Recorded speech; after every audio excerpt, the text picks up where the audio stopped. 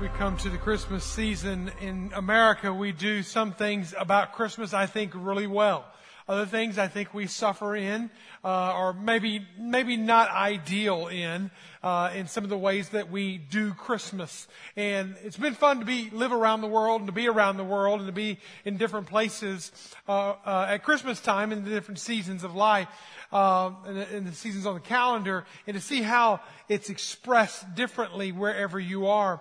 But there's some things that we do in America that, just point blank aren't biblical, but it doesn't necessarily mean they're bad. One of the things that McDaniels like to do is we like to watch movies around Christmas time. We like to see good movies and get the latest movie, but there's certain movies that come out or that have been out for a long time that are classics that you just got to watch around Christmas time. It's a Wonderful Life, Miracle on 34th Street. In fact, if you watch It's a Wonderful Life every year as if it is a religious pilgrimage for you around this time of year, would you please raise your hand? I want to see who you are. All right, it's a good number of y'all. What about Miracle on 34th Street? Or what about A Christmas Story? All right. More of you. What about Family Vacation? Raise your hand. All right. See, the IQ starts falling. The more we go into this Christmas traditions that we have that go on around us. Well, I have to admit, I do enjoy the Christmas Vacation. I enjoy that movie in the edited version. I must warn parents, if you haven't seen it, you want to watch the edited version. It cleans it up a little bit. At least you get a lot of the humor in it. And this has become a classic in many people's lives that they got to watch it. They're going to watch it together as a family. They laugh at, but one of the things I think we laugh about it is we find more in common with Clark Griswold, I think is his name, than we do George Bailey. All right. We have more in common with him than we do some of the other characters in the other classical Christian or Christmas movies that come out. We just see our families. We see our neighborhoods. We see things that go on, and we just can identify with that. So we laugh at ourselves, in some respects laughing at the movie. We all have those anti-Christmas people in our lives or in our circles or in our neighborhoods, the Scrooges, if you will, just like Clark Griswold had the neighbors next to him that they didn't like. Everyone, I think, has the polar opposite in-laws, that they come together and you just try to navigate the in-laws for a little bit, and their number one goal is just to spoil the kids, and that's their aim and ambition in life. And then we have the Ellen Griswold, who is the one mother in the house who is the worker bee mother. She's cooking, she's cleaning, she's doing all the work. She's overworked and underappreciated. I think we can identify with that. We can identify with the great grandparents who come suffering from dementia, or the cousin Rockies who actually pee in the bed whenever the cousins are sleeping together. Things like that. We can identify with things like that. And who doesn't have a uncle? Cousin Eddie, that's right. Cousin Eddie. I mean, you gotta love Cousin Eddie. His IQ's the size of my shoe, and he's just funny. But we all have somebody. In fact, you're right now, I guarantee you're thinking of your cousin or your Uncle Eddie or whoever, whatever he is to you, and you're thinking of him. I mean, this guy I think, steals the show. But then there's the Clark Griswold Jr., that absolutely is the all-American dad who wants his kids to experience the utopia of Christmas traditions, cuts down his own tree, decorates the house with lights outside for as much as he can, puts everything he can, even, again, this is the American way, even leverages the family so that he can give the kids the gift and the family the gift that he's been counting on, and he's counting on that bonus coming in, and he leverages the family so that they can get that gift. And if you've seen the movie, you know the money doesn't come in. And whenever you spend things anticipating money coming in, you're just setting yourself up for disaster. When you think about the most expensive gift that you will spend this season, on the most loved and cherished person in your life that you will spend it on, and yet 6 months from now, a year from now, They may not remember it. It may not be around. It may be at some charitable organization donated somewhere. It may be lost or broken or stolen. And yet we'll spend so much time and spend so much of our year buying these kinds of things. And I'm not anti-Christmas. Well, I did a lot of shopping this week online. I love this online shopping gig. And I missed the malls, but I went out to the malls yesterday. I went to Walmart yesterday, and it was crazy. And we're still, you got a whole other weekend to go. I say all that to say this. We can spend an exorbitant amount of money on these precious gifts that we give. And it will not fill the deepest longings of the soul. The deepest longings of the heart. We will miss it. And I am not anti-gift. I am pro-gift, but I am pro-making sure that when we give, we don't do the great American tradition that is happening in our own culture. So I speak to our own culture today and to say this, that we have traded the manger for the mall. And my fear is that we will misplace the manger for the mall in our lives. And we'll pass by everything else. And no, I'm here on Christmas season, Mike. I just sang the Christmas carols. I'll be here on Christmas Eve night. I'm with you, man. No, this is not a seasonal relationship. This is not a seasonal show up and attend. This is a relationship that goes the year round. And it is hopefully nurtured and grows, and you invest a little extra time and energy into this season to make sure that your faith and relationship is growing even more. I want to take a look today in Luke chapter 1, a very familiar passage of Scripture, very familiar story. In fact, Sunday School 101, if you've been to church at any length of time, you have heard what I'm about to share today. And here's the thing about the challenge as a pastor, is every year, you come back, I come back, and I come to this season, and the challenge is placed on me and placed on you for me to tell you the same old story in a different way. And I can't do that. But hopefully what I can do is maybe dust it off a little bit, point our eyes a little deeper, point our souls in a little deeper, and our spirits in, and hopefully it will refresh and restart something and ignite something that we will appreciate the gift of the manger more than the gift of the mall. If you have your Bibles, let's look at a passage here when in Luke chapter 1, there's an amazing story that comes into play in chapter 1 of Luke when Gabriel shows up to a lady named Elizabeth and tells her, post-menopause, I must say, tells her, you're going to have a baby. Tell Zachariah, you're going to have a baby. Go home and tell your wife, and here it's going to happen. And all of a sudden, this miraculous birth of this lady who's way past childbearing age, and she's having a baby. But then there's another lady who's told, and she's at the other end of the spectrum. She's not postmenopausal. She hasn't even had a relationship with a guy. She's a teenager. She's a teenager, and she is told that she's going to have a baby. And they're related.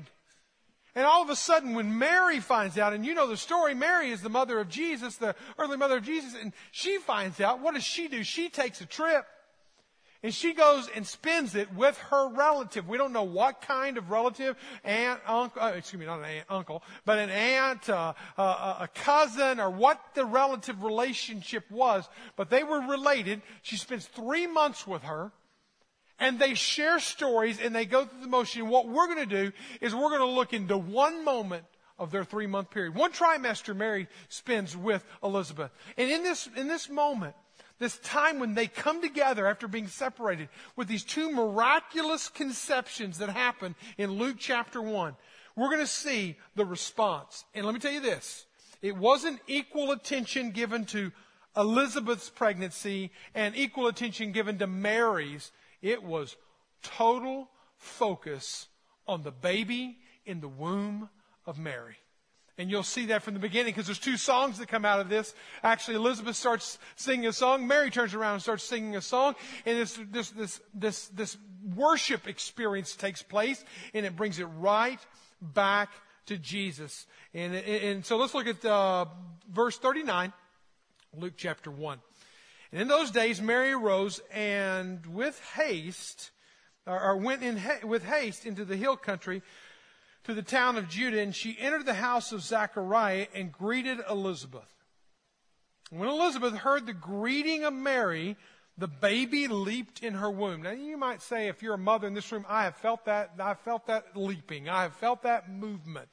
There was something different. And you'll see as we keep reading here, there was something different about the timing, the way, the movement that happens inside of Elizabeth. And Elizabeth was filled with the Holy Spirit. And she exclaimed with a loud cry, "Blessed." Now, here's where she starts singing. All right. "Blessed are you among women, and blessed is the fruit of the womb." Now, I want to point something out, okay? And I don't want to offend anybody's heritage or their history or anything like that. But the focus is not on Mary. Mary was a chosen vessel, a beautiful virgin woman who gave birth to the Messiah. But the focus in this praise, in this doxology, is not on Mary. Notice the focus is on whom Mary is carrying. Blessed are you, Mary. Blessed are you among women, and blessed is the fruit of your womb. And why is it granted to me that the mother of my Lord, emphasis there on using a phrase, even Elizabeth knew. Remember, she was just declared to be full of the Holy Spirit. She knew that who Mary was carrying was the Messiah. So how is it that the mother of my Lord, Elizabeth, declares the deity of Christ right there in her own living room? Why is it granted to me that the mother of the Lord should come to me? And behold, when the sound of the greeting came to my ears, the baby in my womb leaped for joy. Blessed. 3 different times Elizabeth uses the word blessing. Blessing, blessing. Blessed is she who believed, and there would be the fulfillment of what was spoken to her from the Lord. This is a beautiful moment. Now, you've got to take a moment with me, please, and go back. Go back into Mary's skin. She is growing up in a male-dominated world where it was absolutely socially not only awkward but an outcast to be a teenager, unwed, and pregnant. And that's exactly what she was. She was a social outcast. She was a person who she was actually betrothed, engaged to be married to Joseph, and Joseph had every right under God's law and under man's law to not only divorce her or leave her, but also to have her stoned. That's how of a tenuous moment. Now, just stay in Mary's skin a little longer. As she finds out she's pregnant, she has got to be torn, as the Gabriel, the angel, has told her that you're pregnant and you're carrying the Son of God with you. That what an honor that is, but at the same time, what will I do? How will I describe this? How will I explain this away? How will I explain this to my fiance? As they are torn in this middle, in this tenuous moment, she is struggling, she is wrestling with this, and she goes to Elizabeth. So she goes away to the hill country of Judah. She finds her aunt, cousin, whomever. She finds Elizabeth, and Elizabeth blesses her, blesses her, blesses her. You are carrying the Lord. So it affirmed and confirmed everything the angel had already told her. So at this point, you've got to imagine what's going on inside of Mary. And Mary then turns. And I think it's probably one of the most intimate moments in all. Think about it with me. It is the most intimate moment in the entire Christmas narrative, what we're about to read. Now, it's one thing to hear about the shepherd boys. And that was a pretty cool light show, fireworks in the first century. All right, just to be able to see that. It's pretty cool to see angels. I have to say it's pretty cool to have magi or wise people from the east to come bring you some pretty useless gifts. I mean, what good do you do with frankincense? What good do you do with myrrh? I mean, bring something practical, bottles and diapers and things like that. But anyway, you have these people coming from afar, bringing you gifts. Pretty cool story. But the most intimate part of the narrative is right here.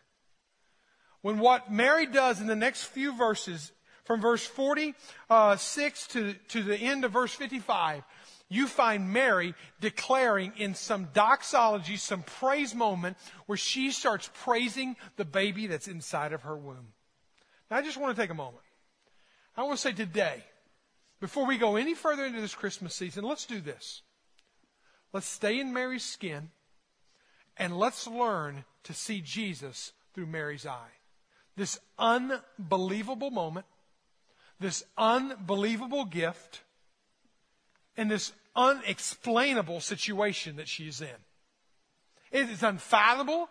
It is uncommon. It is any other unword you can come up with.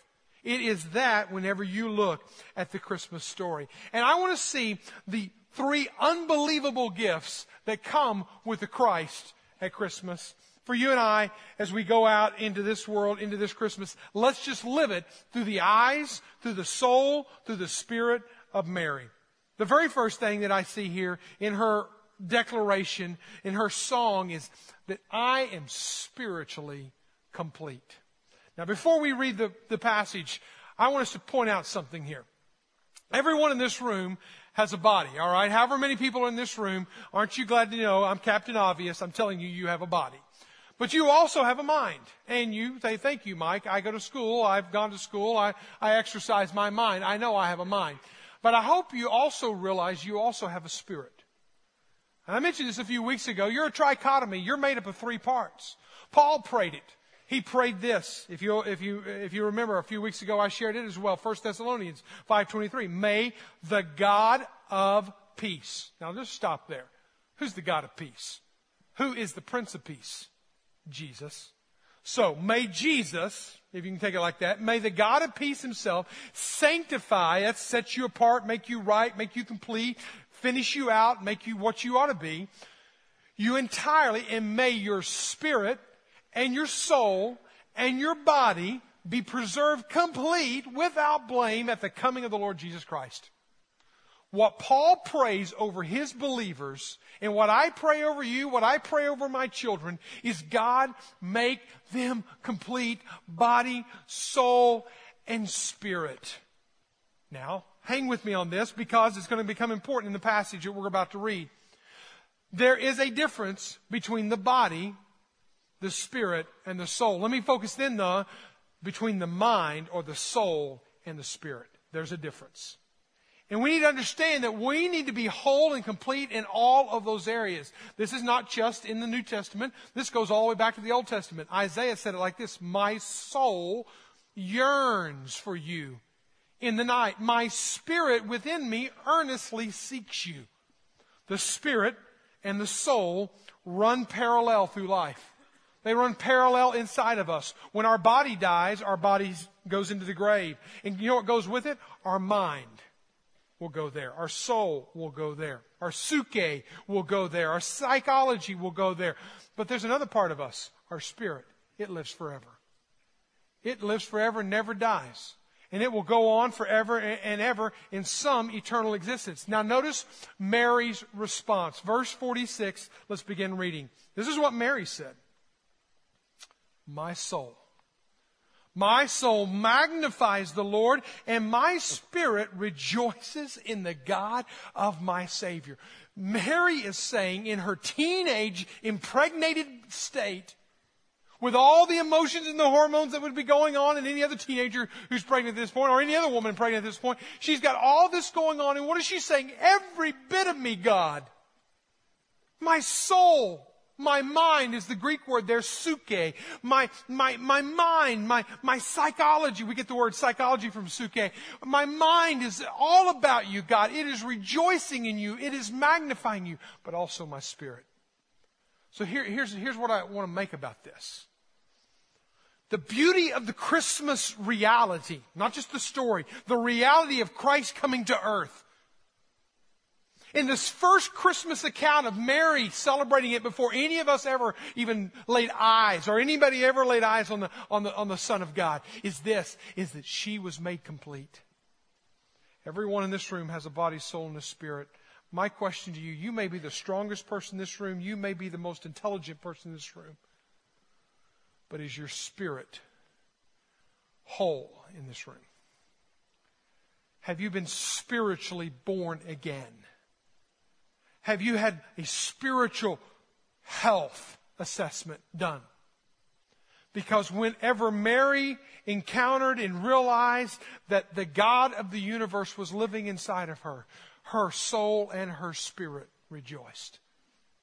There's a lot of people in this time of year that their soul is not rejoicing. Gallup did a study and found that 1 in 4 actually are depressed during the Christmas season.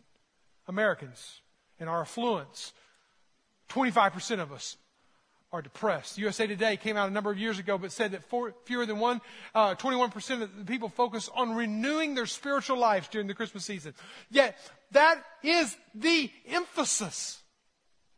Mary said, my soul and my spirit. But yet, most Americans will not take time this season to stop long enough to renew their spirit, to find hope in their spirit, light in their spirit, direction in their spirit. And then as so many people will spend this Christmas, as many Christmases, all alone by themselves, elderly people in particular, just watching television. I say all that to say that this is the season that we talk about love, joy, and peace. But I wonder, do we really have it inside? Heard of one lady who was walking through the mall, double-decker, triple-story mall, and she was carrying all of her bags and bumping into everyone else as everyone else was bumping into her. She got to the elevator, and everybody was on the elevator, and she was all disgusted, and she gave everybody this stink eye, move over, I'm coming in. And so she forces herself in, everybody moves around. And she said this out kind of under her breath, but enough where everybody can hear it. Whoever's responsible for this whole Christmas thing ought to be arrested, strung up, and shot. Then a voice from the back of the crowded elevator said, don't worry, they did. They crucified him. You know, I think to pause and to ask yourself this question. As Mary said from the depths of her being, my soul magnifies the Lord. My spirit, my body, my soul, my spirit is wholly yours, God. It is wholly yours, completely yours, fully yours. Be fully mine. Pause long enough in this season and know Him in that way. Number 2, Mary realized something about this Christmas reality, and that it included her, and it included her in this Christmas story regardless of her social status. It levelized everything. Now let me just emphasize this for just a moment. Again, remember, Mary, a woman in a male-dominated world. Mary, probably from Nazareth or around there. And nothing good comes out of Nazareth. Mary, engaged, but now appearing to be as if she's been promiscuous. She's pregnant. She has so many strikes against her. So many reasons to throw up her arms at Christmas and say, I don't want anything to do with this.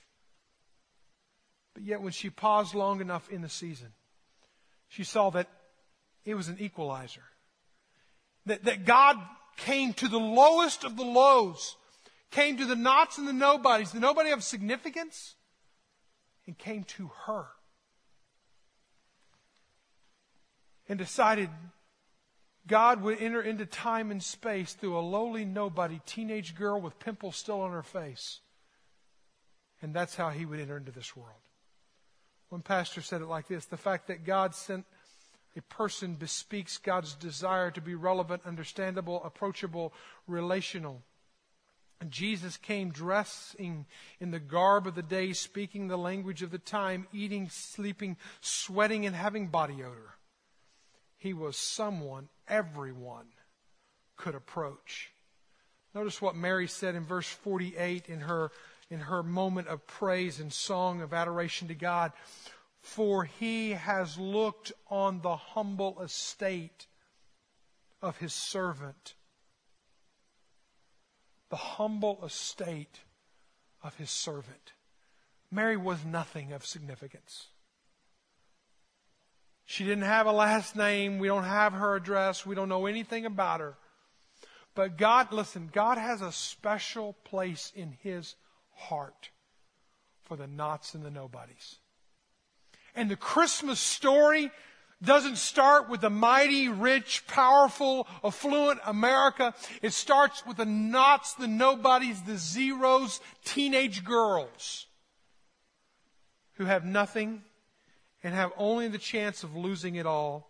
Even in verse 53, it says, He filled the hungry with the good things, and the rich He sent away empty.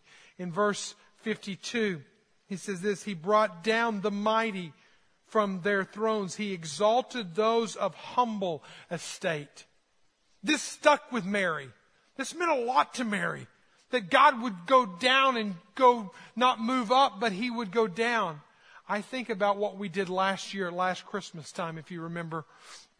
We rallied around an organization in Mumbai, India, that was rescuing women who were caught in human trafficking. And we raised enough money to help rescue 13 ladies who wanted to leave that lifestyle, who had been sold to pay off a debt, who had been entrapped, who had been kidnapped, who had been given over by their family. They were disgraced to go back to their family, but they wanted out. And there's a house over there, call it a halfway house, if you will, that enables women to come out. And not only do they get a home and they get a skill and they get an opportunity to get a new life, they also get the Word of God presented to them. And beautiful things have been happening. And 13, Randy followed the money all the way to the very home that we helped. And that's a beautiful thing in Mumbai, but we've seen another opportunity. And in this coming year, we want to ramp this up to a new level. We want to rescue 13 plus women.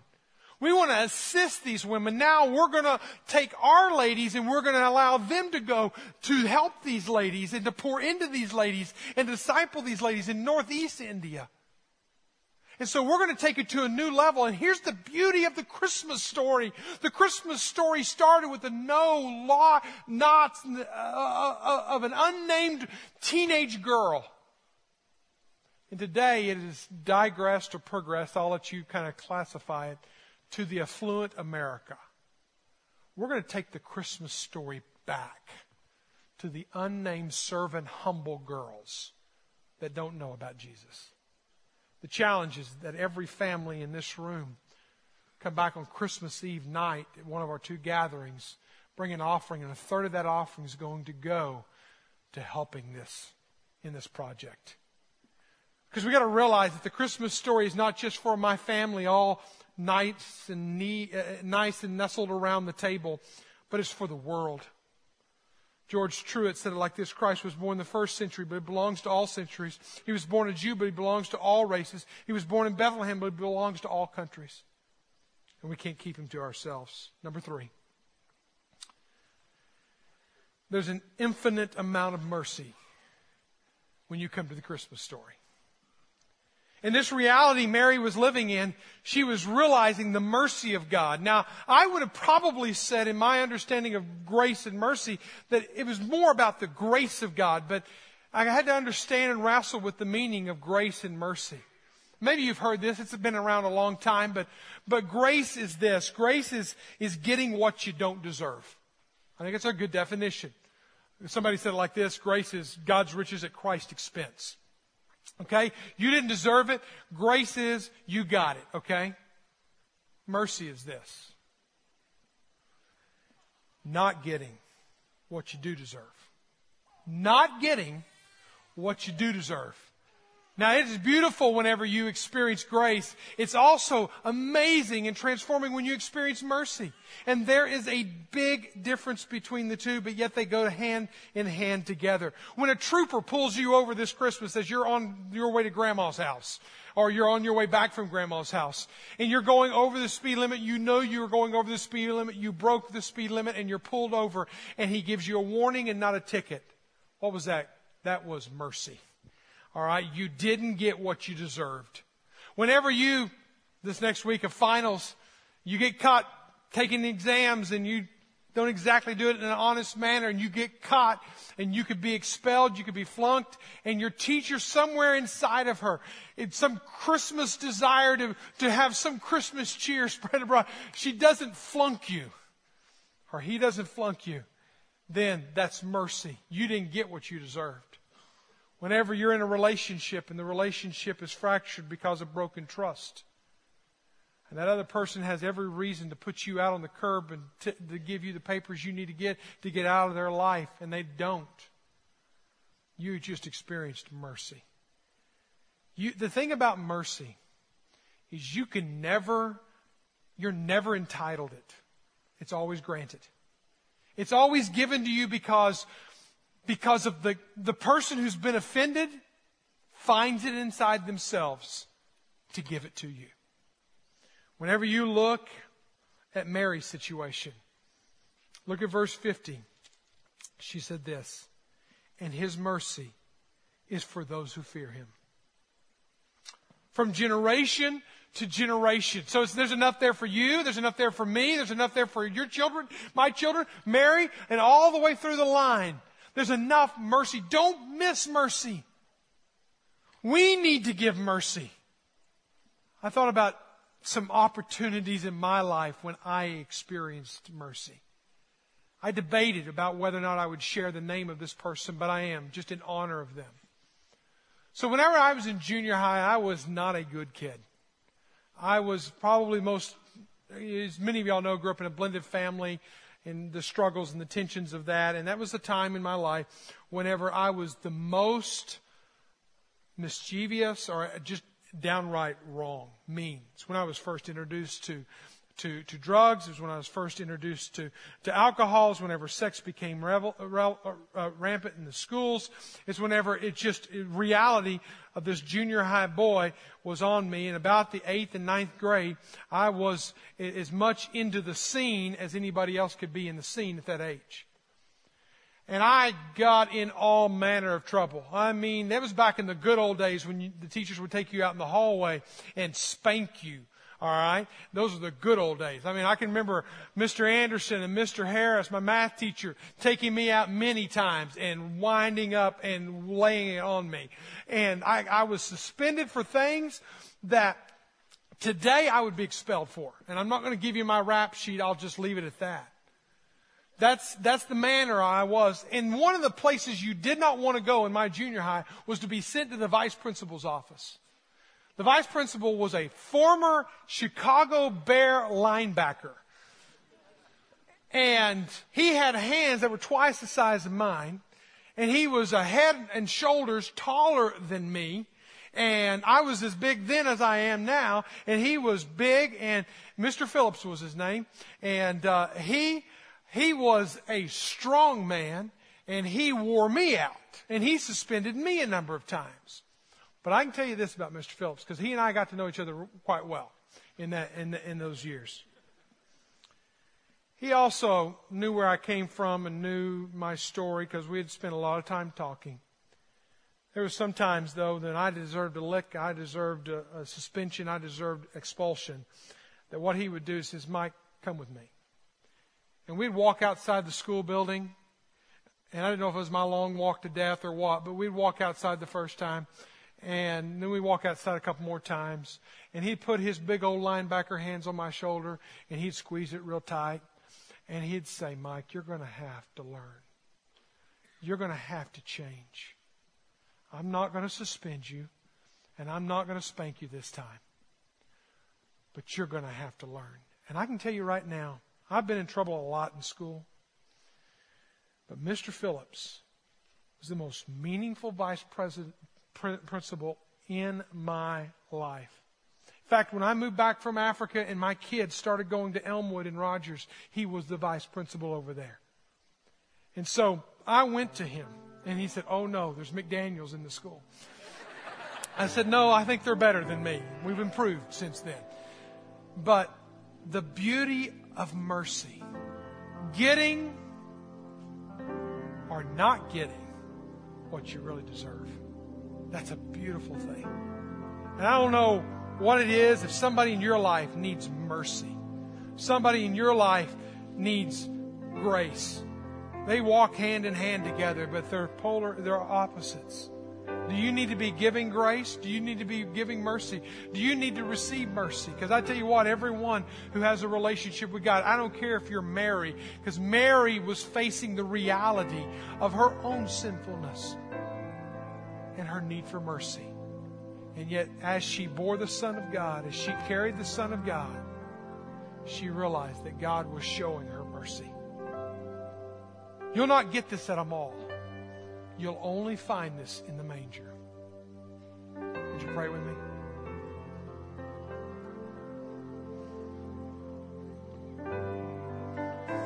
Father, I thank you for this day. I thank you for these moments, and I thank you for Mary. Innocent, yet guilty. So much life ahead of her. Yet, Lord, all the world was on her shoulders. Wow. What she experienced, what she went through. Lord, may we enter into Christmas through Mary's skin and eyes today.